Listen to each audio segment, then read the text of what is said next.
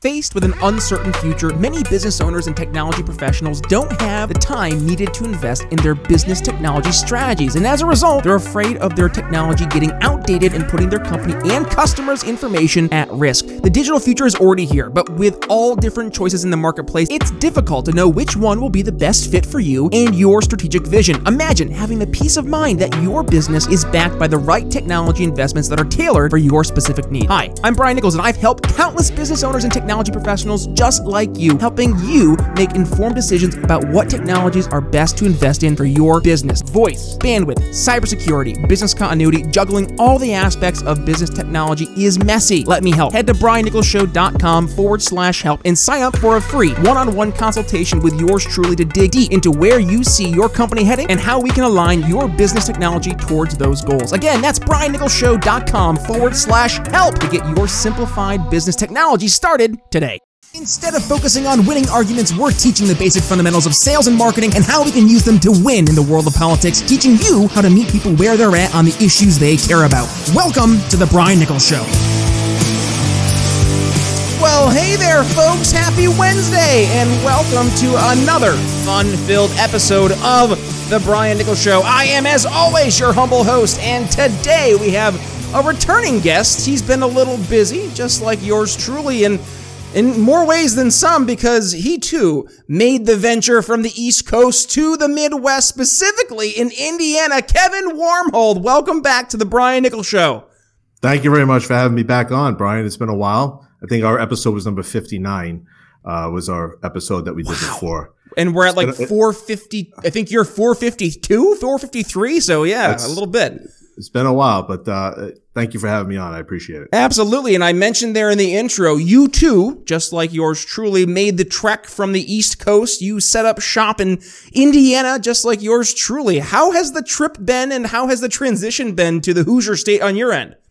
It's a relief. I mean, yes. The fact that my pockets are full of more money that the government doesn't get to take is truly what a difference. And how about the Hoosier hospitality and just the ideas and the goals and the values that everybody, even though you might have differences of opinion, it doesn't seem like everybody is in this constant state of waiting to be offended and have a fight. It's so much less, less toxic. Is that the best term to use? Yeah. I mean, it's different when people actually hold doors for you and say hello and how you doing, even if they don't know you, compared to the get out of my way. What I have to do is more important than what you have to do. Yep. Hustle and bustle in New York. So I'm glad to be out of New York City. The last 2 years, the pandemic and everything, I couldn't wait to get out of there. So I'm ready for the next pandemic. I got trees and pine trees and maple trees around me. I'm good. It was a transition. I went to the gym. So first and foremost, for the past 2 years, I did all my workouts at home because I was not going to be able to do my workouts effectively at a gym wearing a mask and such. I tried it one day. I couldn't see anything with my glasses, and I just like, this isn't safe. I'm lifting heavy weight over my head. Let's just not do this. I can do this pretty much at home. I was limited to the weights. And finally I get, here to Newcastle, and the gym is not even 5 minutes from my house. It's open 24/7, and I'm walking in, the first day, and there's an old couple on the treadmill, and just me in still East Coast mode. I'm just like, powering in, and they're like, "Oh, good morning." Just like, "Hi, how are you?" And you're right. You have to almost recondition yourself, because I think it's really been not just the disparity between the Northeast and the rest of what we consider the quote unquote flyover states, but also, Kevin, and I'm sure you've seen this as we've moved out here, the past 2 years of insanity from a COVID perspective really has made the contrasts very stark between not just those, I would say, more coastal states, but also the disparity between those flyover states, but specifically the difference between the red states and the blue states. What are your thoughts there? Well, I've noticed since being out here how the mask and, everybody's a little bit more tolerant of, let's get, keep businesses open. Places didn't shut down. Places didn't close. The gym's been open the whole time since I've been here. So I've noticed that where there's a lot less restriction. People are happier. People are still doing the day to day. Less businesses closed down. I know many businesses in Queens, especially where I did most of my work, shut down. Half the businesses in New York will never come back. So that in itself is a prime example of why Indiana and states like Indiana are better. Yep. And it speaks to the state of our union, which, of course, our fearless leader, Joseph Biden, talked about yesterday in front of the nation. Everybody, I'm sure, was on pins and needles to hear what our just absolutely steadfast commander-in-chief had to say. I know I was excited to see Nancy Pelosi get really weird and maniacal. She was trying to do her shape-shifting, rubbing her hands together behind Joe Biden when he's talking about soldiers dying in toxic fumes. And I think I, like you and many Americans, were like, I think I know the State of the Union. It's bad. It's not good. Let's talk about that, Kevin, because your average person, they listen to the Joe Biden State of the Union and they probably left it feeling just as confused or pissed off as they did entering it. So let's give people the real State of the Union now, besides us obviously addressing the fact that, yeah, it's not good. Let's focus on where it is not good and maybe talk about where we can get some positive outcomes to bring forward to show people there's a way out. I'm going to start off. I think the number one area that we have to talk about has been the COVID regime, right? And we started talking about this and the disparities we've seen between the Northeast and the red states, the West Coast. It's insane, the differences. And we really have gotten, to your point, to see it firsthand now as we've made our move out here. But there still seems to be this little bit of a sentiment, and we saw this in the SNL skit. I don't know if you saw that, where they can't admit that they were wrong, right? And I don't know if they ever will. They actually changed the rules for masks for the State of the Union the day of. Which speaks to the insanity that we've been pointing out from the very onset of this. And I mean, if you're going to look at what the narrative has been and where the Democrats and this the COVID cult has been over the past 2 years, they're now in a position to basically acknowledge that everything that Rand Paul, Ron DeSantis, and Joe Rogan were talking about not only were right, but have been proven to be right. It's not that the science changed, it's that the politics changed. And I mean, what's the way out, Kevin? Do you see the 2022 midterms as being maybe a saving grace for the State of the Union?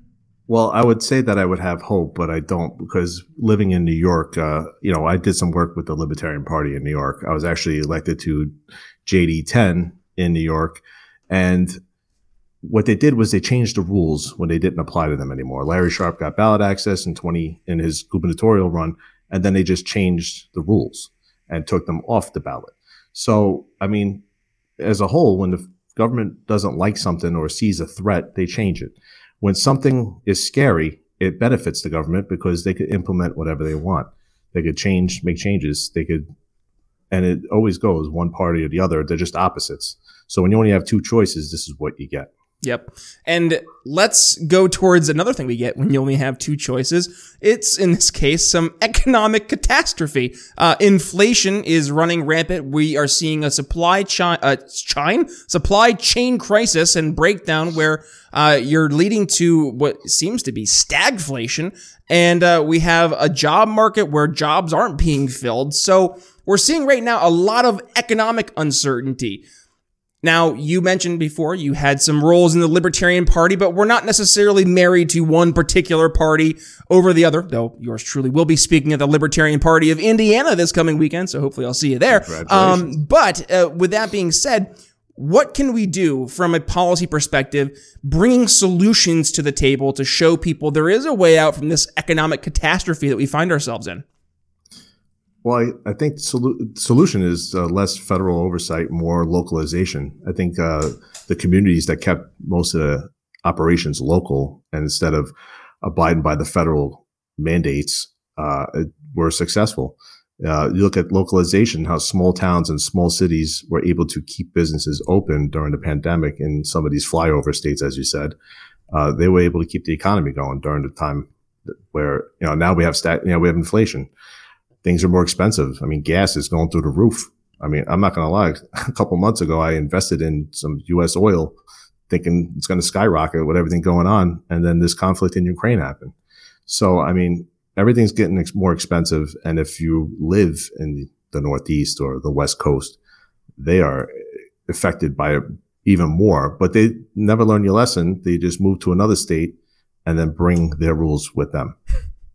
Which we've done the opposite. I mean, we brought our rules with us, but we left those blue areas and we were like, no, we come in peace. Yeah. Please. I went to Austin, Texas, for my 40th birthday, and it was California Part 2 right there. Really? Yeah, it's definitely, it's, might as well just move California to Austin at this point. We're taking a little bit of a turn here, because I think everybody knows what the third pillar, and you tease it, it's going to be the Ukraine talk. But what do you think, and before we go there, Kevin, what do you think it is that holds people to keep those ideas when they're making the decision to move from California to Texas, which, I mean, I made the decision to move from Philadelphia to Indiana, and I wasn't a big fan of Philadelphia, and it wasn't that hard of a decision. But like, if you're a big fan of the policies of California and you move to an area to escape said policies, but only to bring those policies with you, why? Like, is it really this mentality? And we see this right with the wearing the mask. It's the you're showing your politics that, oh, I'm going to show how good I am by voting for the Democrat. Is that what it is? I think it's a little bit of both conditioning. I mean, people are conditioned a certain way when things are given to you or things are made easy for you. People have lost the struggle, the hunger to, achieve things because there are politicians that try to make everything so easy that you're given everything, that you're giving healthcare, that you're given, everything you need.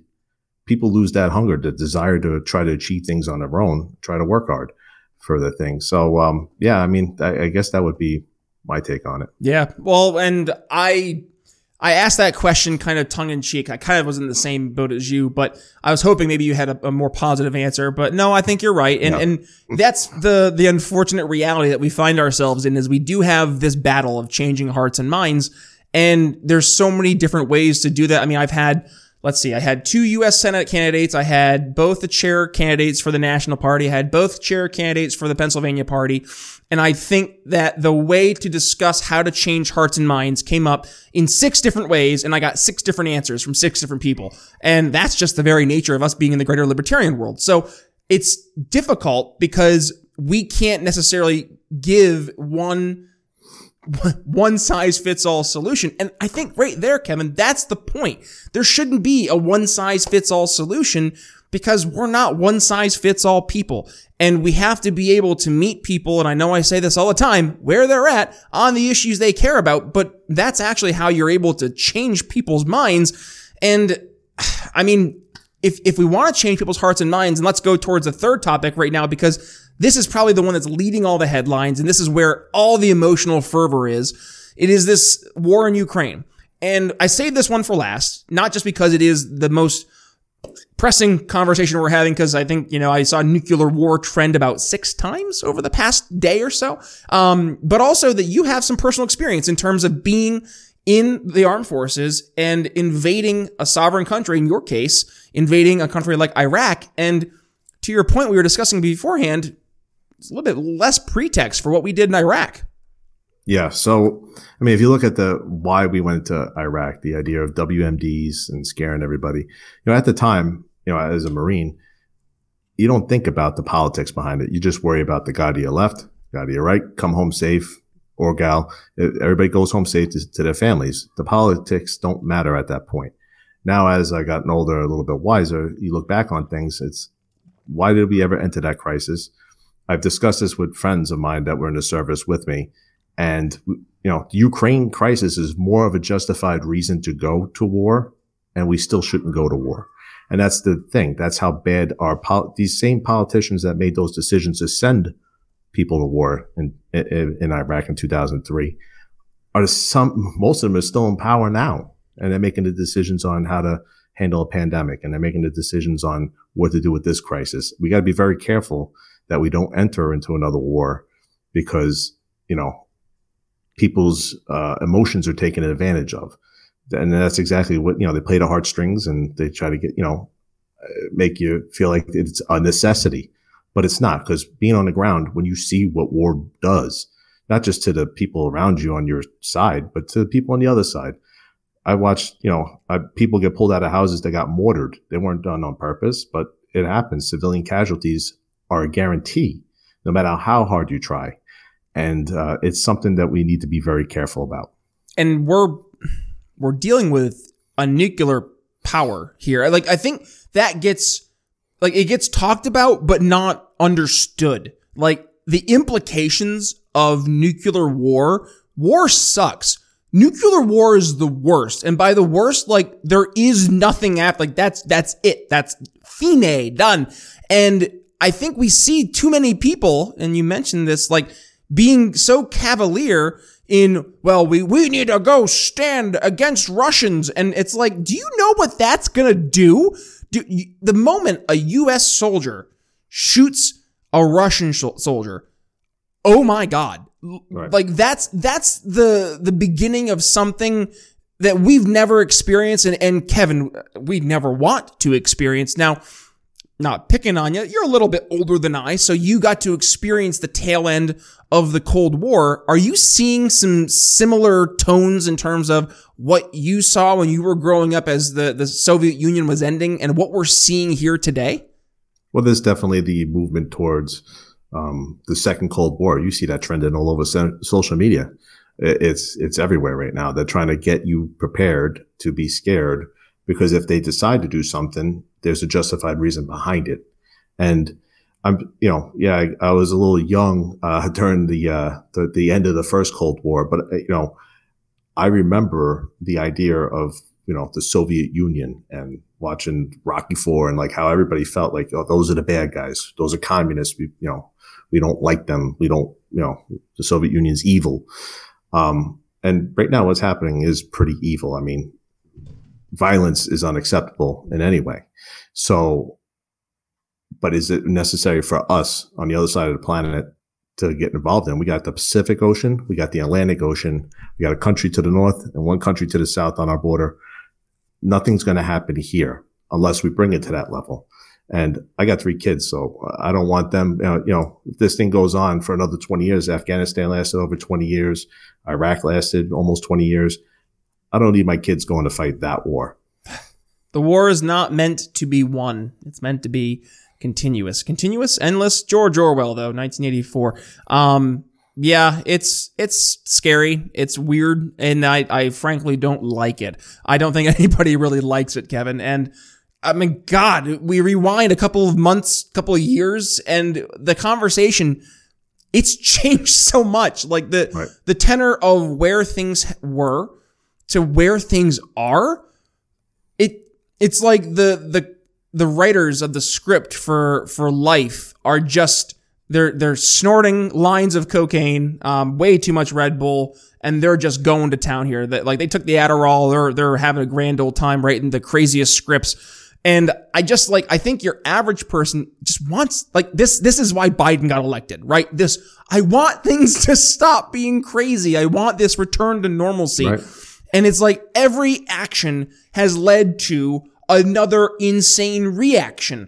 And right. I'm like, I'm thankful, because I think your average person now is starting to see in real time how each of these actions, when they lead to another reaction, it's the inevitable cause of another action that's going to lead to another reaction. And since we've seen this happen, especially in these past 2 years, happen so quickly and so real time, that now I think your average person saying, time out. Like, this was supposed to be the return to normalcy. This was the John Mulaney skit, The Horse in the Hospital. And he talks about, I never really thought about the guy in the office before because I thought he was kind of an okay guy and he was competent and doing his thing. That was a whole skit. But he's indicative in that skit of your average person. They don't really pay attention to politics until things get weird.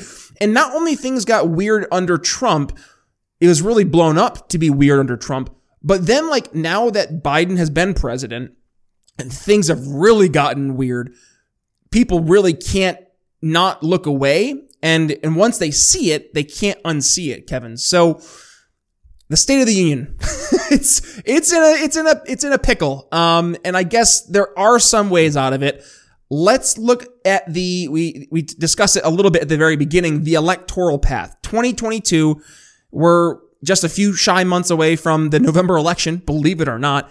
And we're already seeing, I think it was a plus 10 GOP swing in the most recent poll. I think it was a CNN poll of all polls. I could be wrong there, but I'm pretty sure that was the one I looked at. Or it may have been a Gallup poll. But the fact that the GOP is holding such a strong lead right now, I'm seeing a red wave. Kevin, what are your thoughts? I think it just goes to show, I think every president, after their first midterm, during their first term, there's always a swing because he was elected, or she was, if we ever have a she, would be elected to make a change based off what they didn't like about the last person. Now, 2 years into it, people don't like what they see. There's going to be that shift again. And I think it's constant, back and forth. It's healthy in a way that people are able to change and but I just wish that there was more than two options. I preach it all the time. I don't want to be told that I have to do something. I also don't want to be told that there's only two options. I would like 3 or 4 options or 5, because let's be honest, the last election, look at the 2 candidates. I mean, is that really the best that America could provide for this country? I mean, is that what that's the best we could do? Hell yeah. And now, I mean, it's the best. Everybody loved voting between old man 1 and old man 2. And the other option was to have, like we saw her behind the scenes, old lady 1. And oh my God, like Nancy Pelosi, she's got to get something, like she's got to get. She was supposed to give up her seat, and then she apparently is not going to give up her position. Oh, really? Yes. Well, that's as news Speaker to of the me. House. Yeah, as if I was in the inside. But Nancy Pelosi didn't call me. She said she would only do 1 term until Trump got out. Now she's going to run again. Because she's a power hungry shrew. Like there's nothing surprising, I guess, about that. Which I actually, here's a quick story. I actually did her dignitary protection when she flew to New York when I was still working with the NYPD. Get out! I had to pick her up at LaGuardia, take her out to see her daughter, grandkids. They went to breakfast, and she did her own on her personal thing. Maybe she had a meeting mixed in. I don't know, but we provided security for her at the taxpayer's dime. Well, New York is known for having the taxpayer dime pay for some scrupulous activities. Andrew Cuomo, he had a mistress up in northern New York, and he'd had the state police escort him up there to go see her. Yeah, that's fun. So that's where your taxpayer dollars go in New York, folks, and people wonder why people are leaving the state in, 500,000 people per year over the past few years? They lost a seat in the House. They sure did. Well, they tried to take out Northern New York's district, which is my home district, and they've gerrymandered that now to look nothing like the original 23rd district I grew up in, which is now the 21st district, which is currently seated by Elise Stefanik. And I mean, it's obvious why it's being done, right? Like they're trying to play politics to take out more seats that could be Republican seats. But like back to the election 2022, I don't know, Kevin, if it's going to be enough. I'm starting to lose faith on the federal as a period, to begin with.